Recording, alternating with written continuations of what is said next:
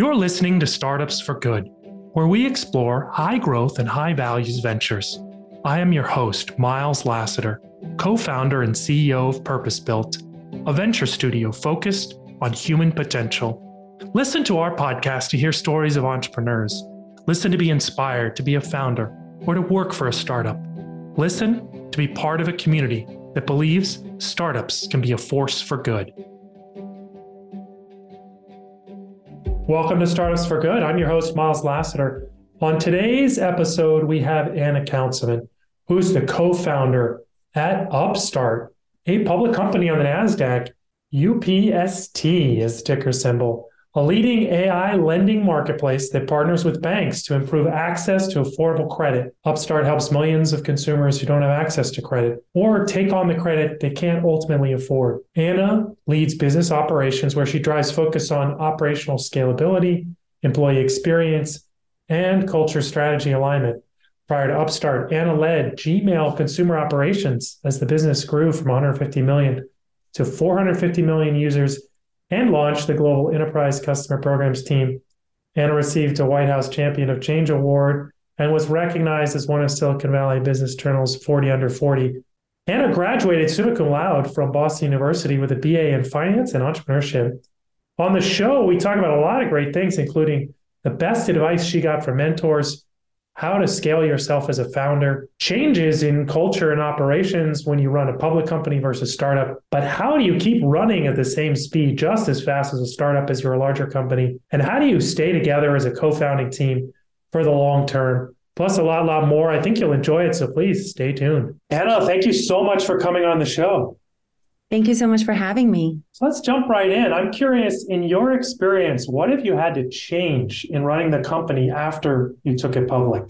In some ways, Upstart, because we partner with banks, we've already had a lot of reporting, auditing, sort of regulatory requirements. So from that side of the house, we didn't have maybe as much work to do as some other companies that have to sort of grow up in order to start operating in a public way.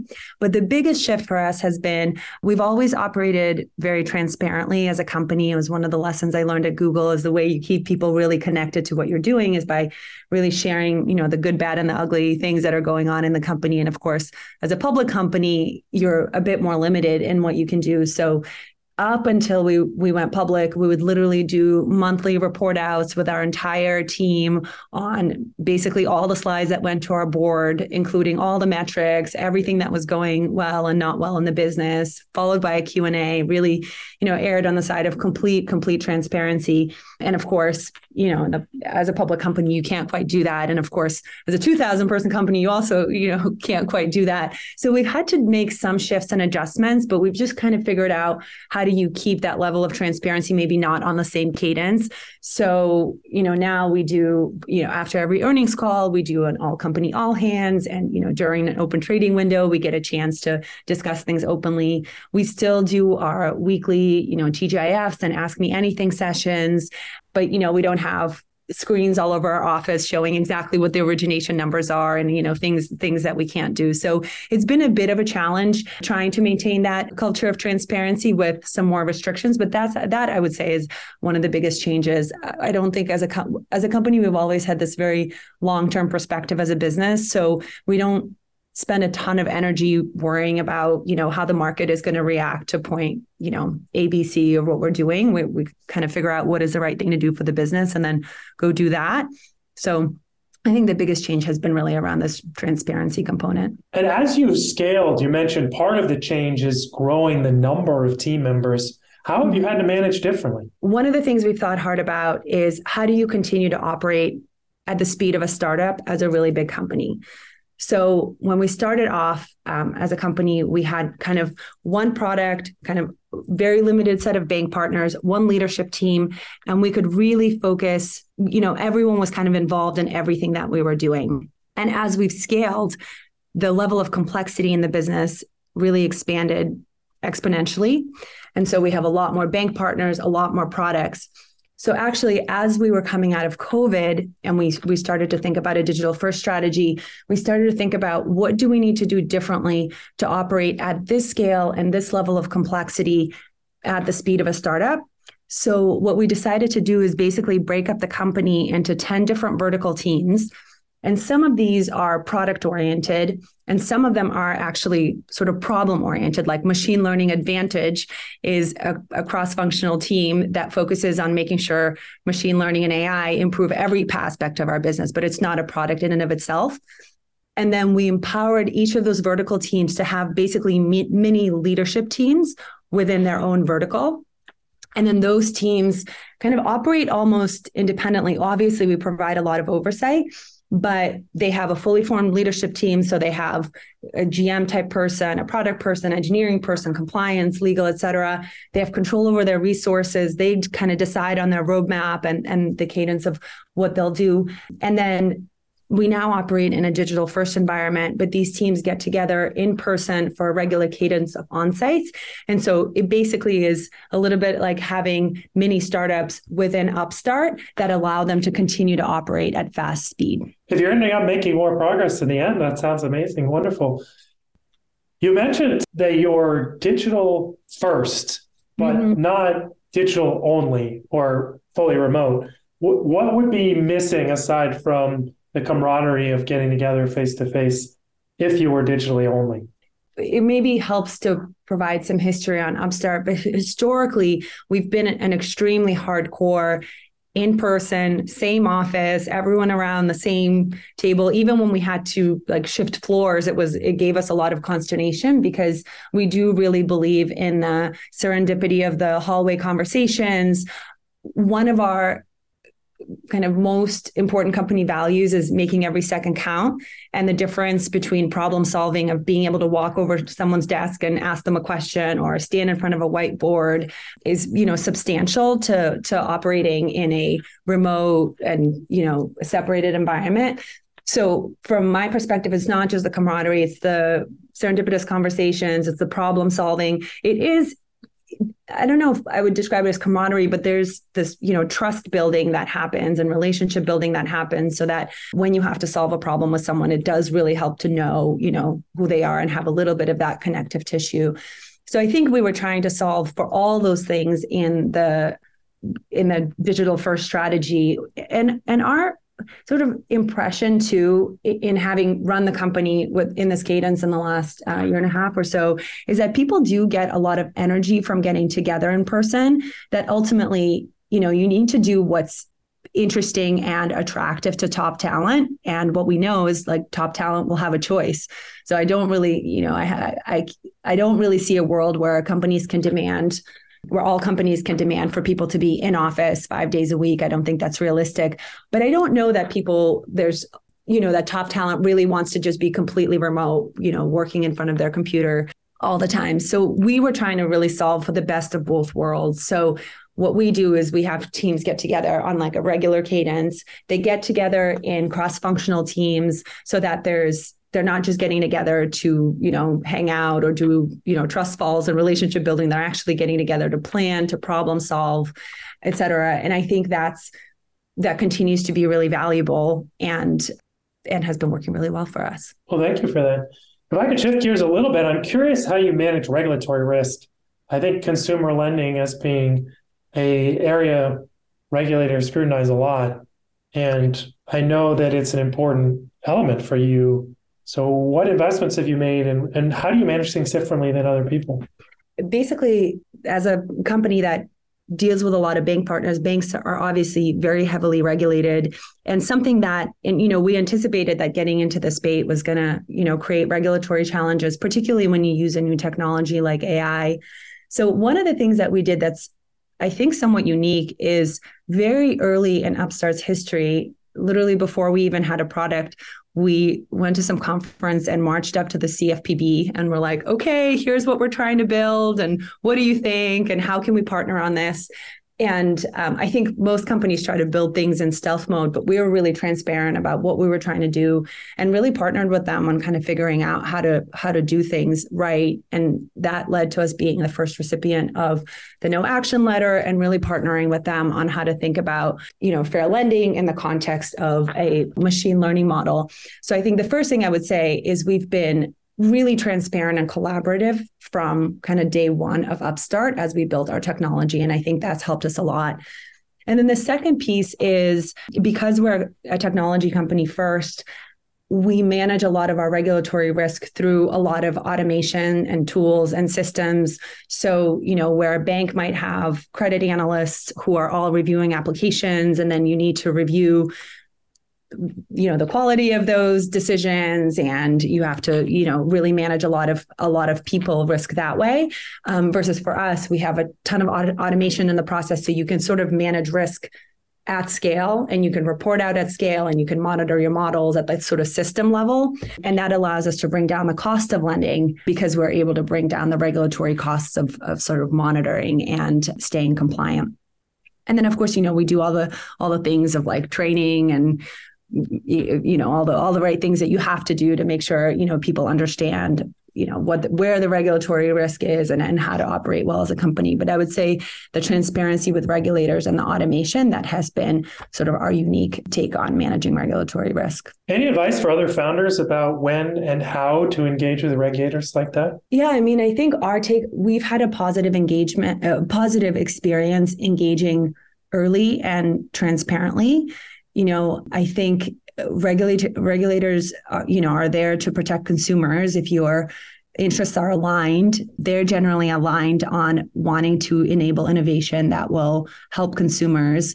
So I think I would recommend that type of path of being really transparent and sort of being able to build into your products some of the controls and things that would be necessary later, as opposed to building something completely in stealth mode and just kind of hoping that the regulation will catch up, particularly if you're working with kind of a novel technology that is just going to take people some time to get used to. Now, you mentioned early on you talked with the regulators. I'd like to take you back to those early days and talk about the founding story a bit more. In particular, how did you choose your co-founders? I would love to say there was like a thorough process here, but the reality is we got very, very, very lucky. And so I met Dave, our co-founder and CEO at Google, and he had started the Google Apps for enterprise business. He was running a couple of 1,000-person organization. I had really and I was pretty early in my career, so I had no real reason to interact with him.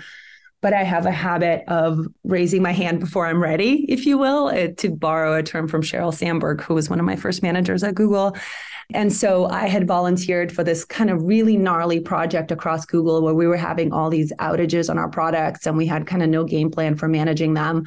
And so I dove in to solve that problem, and that allowed me to kind of intersect with Dave because he was running the enterprise business. They were suffering the most from these outages. So we got an opportunity to work together.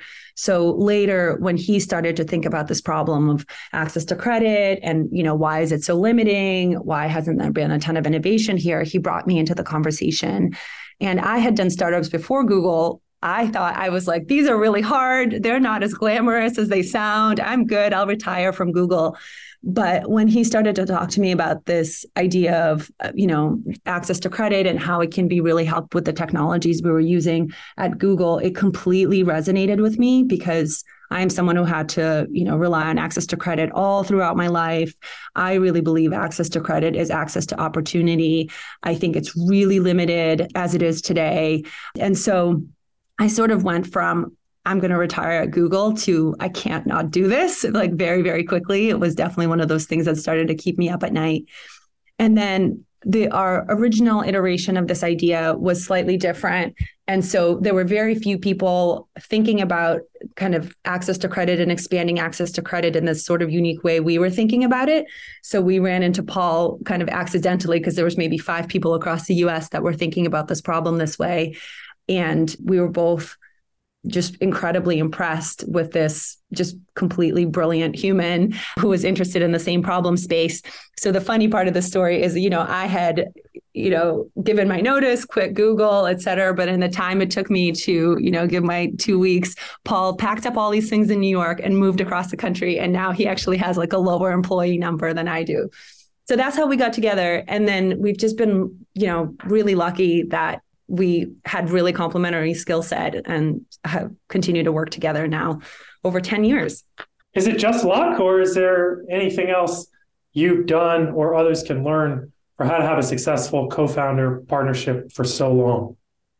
I think there's a couple of things that have kept us together as long as we have. Number one is we're all really interested in this problem space. And so I think one of the unique lessons of being a founder for me is I had this idea that like, oh, maybe, you dedicate 2 to 3 years to something, it's either wild success or failure, but like turns out there's a really great big gray area in between. And like, you should really be ready to sign up for a 10-year journey if you're going to found a company.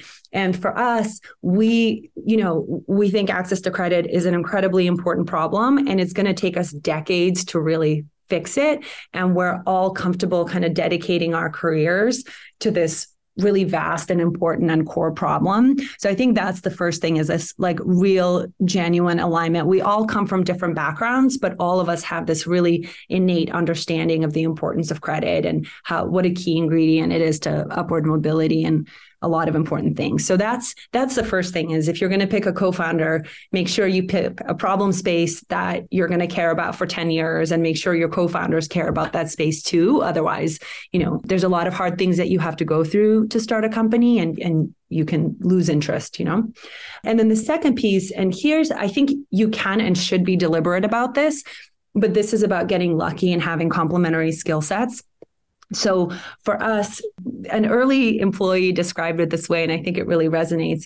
But Dave is about getting us to go fast. So, he's CEO, he's strategy, he's fundraising, he's, dealing with the markets now that we're a public company. And he's thinking about like, what is the company we need to be in 3 to 5 years, and directing us there. And then Paul is our technical co-founder. So he's now our CTO, but he started off by running our data science team, then our product team, and now the entire engineering team. And Paul is really about seeking truth. And that's the easiest way to summarize how he thinks about the world. And then I'm about bringing everybody along. So historically, I focused on our people and operations functions. Now I'm thinking more about how do we operate the company at the scale. But the three of us have kind of really unique areas of sort of expertise and focus, and we tend to really complement each other. So I would say, finding people that care about the problem space you care about, trying to make sure that you have complementary and not overlapping skill sets. And then I would say in terms of staying together, I do think that there are some good habits you can build as co-founders. Like, for example, we've been doing founder walks since the beginning of time and did them all through COVID. They've now turned virtual because Paul moved to Utah, but having the cadence of like every week we, walk outside and we really talk honestly about all the good, bad, and, scary, ugly, whatever things that are happening in the business, and really trying to focus on what's most important has been kind of extremely valuable. And I think has both kept us all engaged and kept us working in lockstep as we build this company. Those are some great tips. Thank you for that. Mission alignment, different clear roles, and then making sure you're talking about everything, the good and the bad. Yeah. And I think, it's a silly thing to actually call out, but, things get really busy. You're just sprinting. And I think, one of the questions I always ask Dave and Paul in our walks is, what are you most worried about? What are you most excited about? And just making sure that we have those discussions, and that it's that we're on the same page, and that we're, hopefully aligned and worrying about the same things, or helping each other work through the things that are worrying us most, has been really helpful. One of the prompts I like is, what's the elephant in the room? I like that. Yeah. Yeah, that's a good one too. Your early vision of the product was different from where you ended up. And I'm curious if you can share anything about that journey and what that was like. Yeah, absolutely. So I alluded to this a little bit earlier, but so we've always been interested in this question of access to credit. But the original iteration of the idea was an income share agreement, which I guess is a term we technically coined. But it was almost like a Kickstarter for people, where somebody could go on our platform, sell a portion of their future income to a group of investors. And then those investors would be aligned and incentivized to support this person in reaching their dreams, and they would get paid back in a portion of their income. And it was a really interesting concept. And what was somewhat dangerous about it is that it was so intellectually curious to people that in the early days, we got a ton of positive reactions. We got a lot of press. We got some negative reactions too. This was also a controversial idea, but it sort of kept us going on this, maybe if we just tweak this a little bit more or change that a little bit more, we're going to reach this like moment of product market fit and growth. And thankfully, at some point, one of our early investors said something to the point of like, you told us there'd be hordes at the gate. Are there hordes at the gate? And we were like, not yet. And so we ended up asking the question, like, is there really a scaled business to be had here? And we realized that there was just a ton of friction in both the borrower and the investor side of the equation of trying to launch a completely new asset class in finance. So we actually had this pretty dramatic like pivot moment where we had taken the whole company on a ski trip and we were all kind of like talking about whether or not we should pivot, we should launch a new product, et cetera. And it was like a group of us. It was literally, we had like finished dinner, we turned off the lights, everybody was heading to bed. And we were like, I think we should do this. And we decided, okay, let's do this. And then we went on this mad sprint over maybe a 3-month period where we had to rebuild our models, completely rethink our website, all the things. But what was lucky about it is the models we had built to predict someone's future income actually translate quite nicely to something that is more familiar to people, like a loan product. And so we were able to reuse a lot of the underlying kind of data science infrastructure to just target at a more familiar product to people, which was a personal loan. And it was pretty shortly after we launched personal loans that we were like, oh, this is what people mean by product market fit. Okay, now we understand. And so we probably lost a good 1.5 years of the company on the original idea. But it also brought in this really interesting group of leaders that I'm not sure would have joined a lending platform, if you will. And everybody stayed with us through the pivot. And, it ended up, being a great journey afterwards. But that was kind of the story of the original iteration. And now just a more traditional product that people understand, but still using the magic of machine learning and data science to expand access to credit. You make it sound so dramatic. I want to know how you made that decision to pivot. I mean, you had all these people, investors, everyone heading in one direction. And while you could use some of the tech, it is a different product and it's a different direction. As you say, some people may not have joined for it.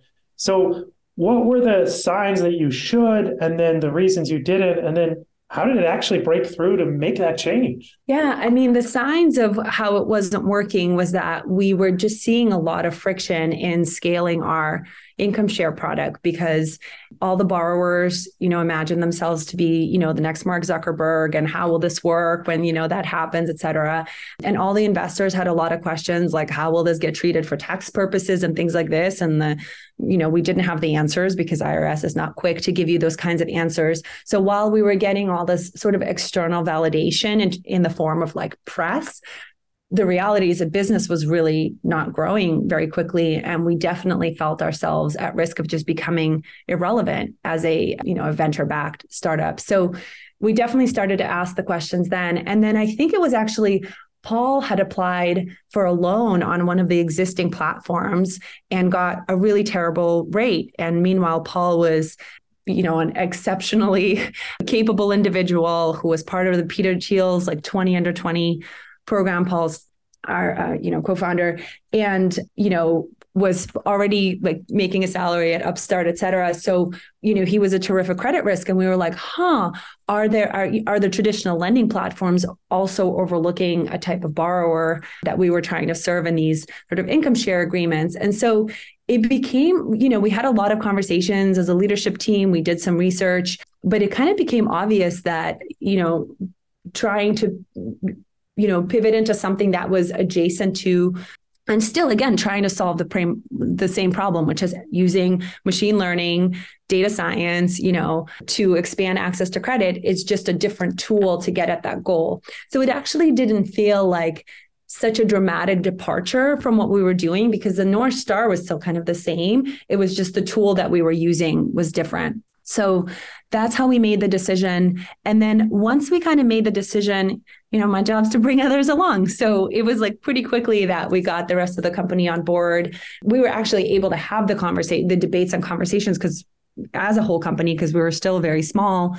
And, I think ultimately people want to be on a winning team. So, if you're still solving the same problem, the tool is different, but now you're seeing a lot more traction. That becomes a self-reinforcing mechanism. And I would say since then, we've still been able to attract for that same talent who just really cares about this problem of access to credit and despite the fact of not being, some crazy income share agreement type of solution. Yeah, maybe crazy isn't good. If it's too new, too innovative, it's hard for people to absorb it into day-to-day business. Exactly. As you've grown the company and it's scaled a lot, what have you done to scale yourself? I would say, first of all, I'm someone who really likes to learn from other people. And I'm pretty unabashed about admitting that I don't know something, asking for help, asking for advice, etc. So all throughout my career, I've just kind of collected experts in sort of different areas of the business. And so I rely pretty heavily on my sort of external board of directors to think about like, okay, I'm having this scaling challenge. We're having this type of a problem. We're trying to do X, Y, Z. How would you approach that? And so I would say I probably utilize that more than anything. And then the second component is, they tell you this as a best practice. It's harder to do than it is to say, but really at every step of the journey, hire people that are better than you are, which requires both, being able to win over talent like that and also being willing to move out of the way, which is hard to do as a founder. I did everything, including putting 12-cent deposits manually into people's bank accounts and then taking them out manually. So because that's what it took to build the business, right, in the early days. So it's hard to give things up as a founder, but really finding people that are better than you are and then getting out of their way and letting them like spread their wings and take on bigger and bigger challenges is another really big and important component of scaling yourself. And then there's, of course, like the supplementary, like go to conferences, do the reading, listen to podcasts, do the things that feed your mind and inspire you and learn from other founders, other companies that have had complicated journeys. But I would say my path has been kind of in that order: mentors, then hiring great people, then, doing the diligence and the reading and things like this. That's a great roadmap for people. Thanks for laying that out so clearly. You've talked about learning along the way. I'm also curious, what did you learn or what experiences did you have before you started the business that looking back on it, you're thinking, wow, I'm so glad I did that, knew that. I'm thinking maybe this will help founders before they start. How can they prepare? I would say a lot of the things that I learned that have been helpful are not exactly skills or practices. So there's a category of things like skills and practices that I learned at Google. And because our founding team was, a lot of us are ex-Googlers, that we've been able to kind of copy and paste onto our business. So things like OKRs, how you manage performance, the TGIFs and ask me anything questions. So there's or writing down your values early and, things like this. So there's a category of those things that I learned that I think, can be helpful tools. But what has actually been more valuable and I think helped me prepare for the founder experience is more of the soft skills. So for example, I have a saying that's like, feel the fear and do it anyway. And, that's about there's going to be scary moments where you have no idea how to solve a problem and you have to learn to trust yourself. You have to learn what that feeling feels like and learn to trust yourself to, use every resource at your disposal to solve the problem. There's, the soft sort of skill of fast is better than slow. This was something that was ingrained in us at Google, but, this mantra of launch and iterate, what's the minimum viable product? How do you, get out of the theoretical whiteboarding session and get your product in front of customers so you can increase that learning cycle, really quickly. Just because it doesn't work yet, it doesn't mean it won't work. Knowing that everything is going to be an iteration and not kind of giving up on things before you've, done all the tweaking and all the dials, things like that. one of the things Google, I think, did an exceptionally good job with is really empowering people to problem solve and to see things as a work in progress. So you didn't have to rely on like leadership or HR or, some subset of people within the company to solve problems, really empowering anyone who encounters a problem to solve that problem. So those were some of the things that I think have been most helpful and most applicable. And they're not exactly a thing you can go take a course in, but to the extent that you can expose yourself to those situations, I think that can be really valuable, because a big part of being a founder is like working hard and not giving up, as silly as that sound, and, facing a whole bunch of crazy problems that you've never seen before, and, using every resource at your disposal to solve them, and then like iterating quickly and learning quickly from your mistakes and making changes. So those have been sort of the key learnings that have helped me. Mindsets more than skills, I think you're saying. Yeah, I think that's probably the better frame for it. Yeah, it's more of a mindset than a specific skill.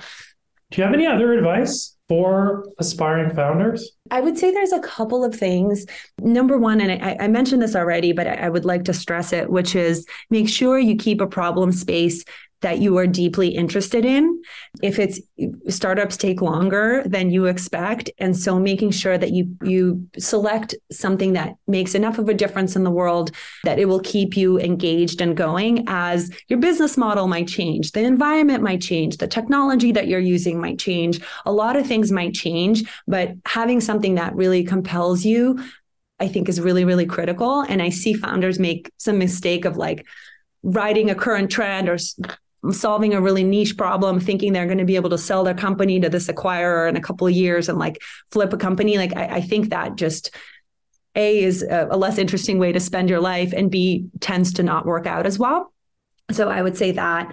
And then the second piece is follow the trend lines in technology and try to ride a particular wave. So we've got a couple of waves going right now. We've, still have the Web3 wave. We've got obviously the AI wave. When I was at Google, we were kind of riding the cloud wave and the mobile wave, but sort of these technological waves tend to lift all boats. So, if you find an interesting problem space, I would recommend also finding like which technology wave, inspires you, compels you, so that you can also be kind of part of that trend. So you want to catch a wave so that you're getting that support, but not grabbing onto a space just because things are moving. Like you want to truly care about the problem and harness the wave to steer it in the direction you care about. Right. Versus like seeing like, oh, there's like a quick win in this, space that doesn't necessarily interest me, but I see like an arbitrage opportunity, so I'm going to grab it real quick. Because I think the reality is like, there's not that much real quick grabbing. And if the space doesn't interest you and you're thinking you're going to be in and out, the technology doesn't inspire you, it's not going to last. As you think back over, what's been the biggest challenge? So I think in terms of Upstart specifically, we've been through, obviously several economic cycles in our lifetime as a company. And the first time we went through it, it was kind of a real shock to the system. It happened back in 2016. And, marketplace lending was like this big thing. And everybody thought fintechs were going to be amazing. And then there was some bad stuff that happened in the beginning of 2016 that put a real cloud over the industry. And all of a sudden, your growth plans were not going to be your growth plans. You were not going to get to launch all the things you wanted to launch. And it was kind of my first time going through that type of a cycle in my career. But the lessons we learned in that moment was really figuring out like, what are the big things you can change in your business that are going to position you in a much better way for, the next growth cycle. So in that specific instance, we focused on getting really good at our unit economics and really figuring out which required actually a ton of automation. And so when we came out, we were able to go on like a really big growth spurt. And then, there was another one of these during COVID. We're going through another one now. But now that I sort of have this mental playbook, I'm like, oh, I know what we do in these moments. In these moments, you retool, you fix all the inefficiencies that you sort of miss when you're going through a particularly big growth spurt as a company. So you get a chance to, make sure your talent is great and that it's working on the right problems. You make sure you automate and make things more efficient. We're doing a lot of investment in our kind of future products. And we talk about it as like lining up the planes on the runway. So then when, you're in big growth spurt mode, you're just in much, much better shape to do that. And now when I see these moments, I see them more as like a real opportunity. And I think when you're building a company for the long term, you really benefit from the periods where, everything is going your way and you're going through a growth spurt. And you also really benefit from these periods of, economic downturns where things aren't maybe moving as quickly as you would like them to really, retool and fine tune to make sure, when you're growing again, you're operating in the best way possible. Wow, how optimistic. I love it. How can every circumstance be an ally to improve the company? So yeah, in every circumstance, there's an opportunity to improve. And one of the lines I love that was given to me by one of my first managers is every opportunity is a chance to prove how good you are. And so that's true of periods of growth, period of downturn, when things are going well, when things are not going well.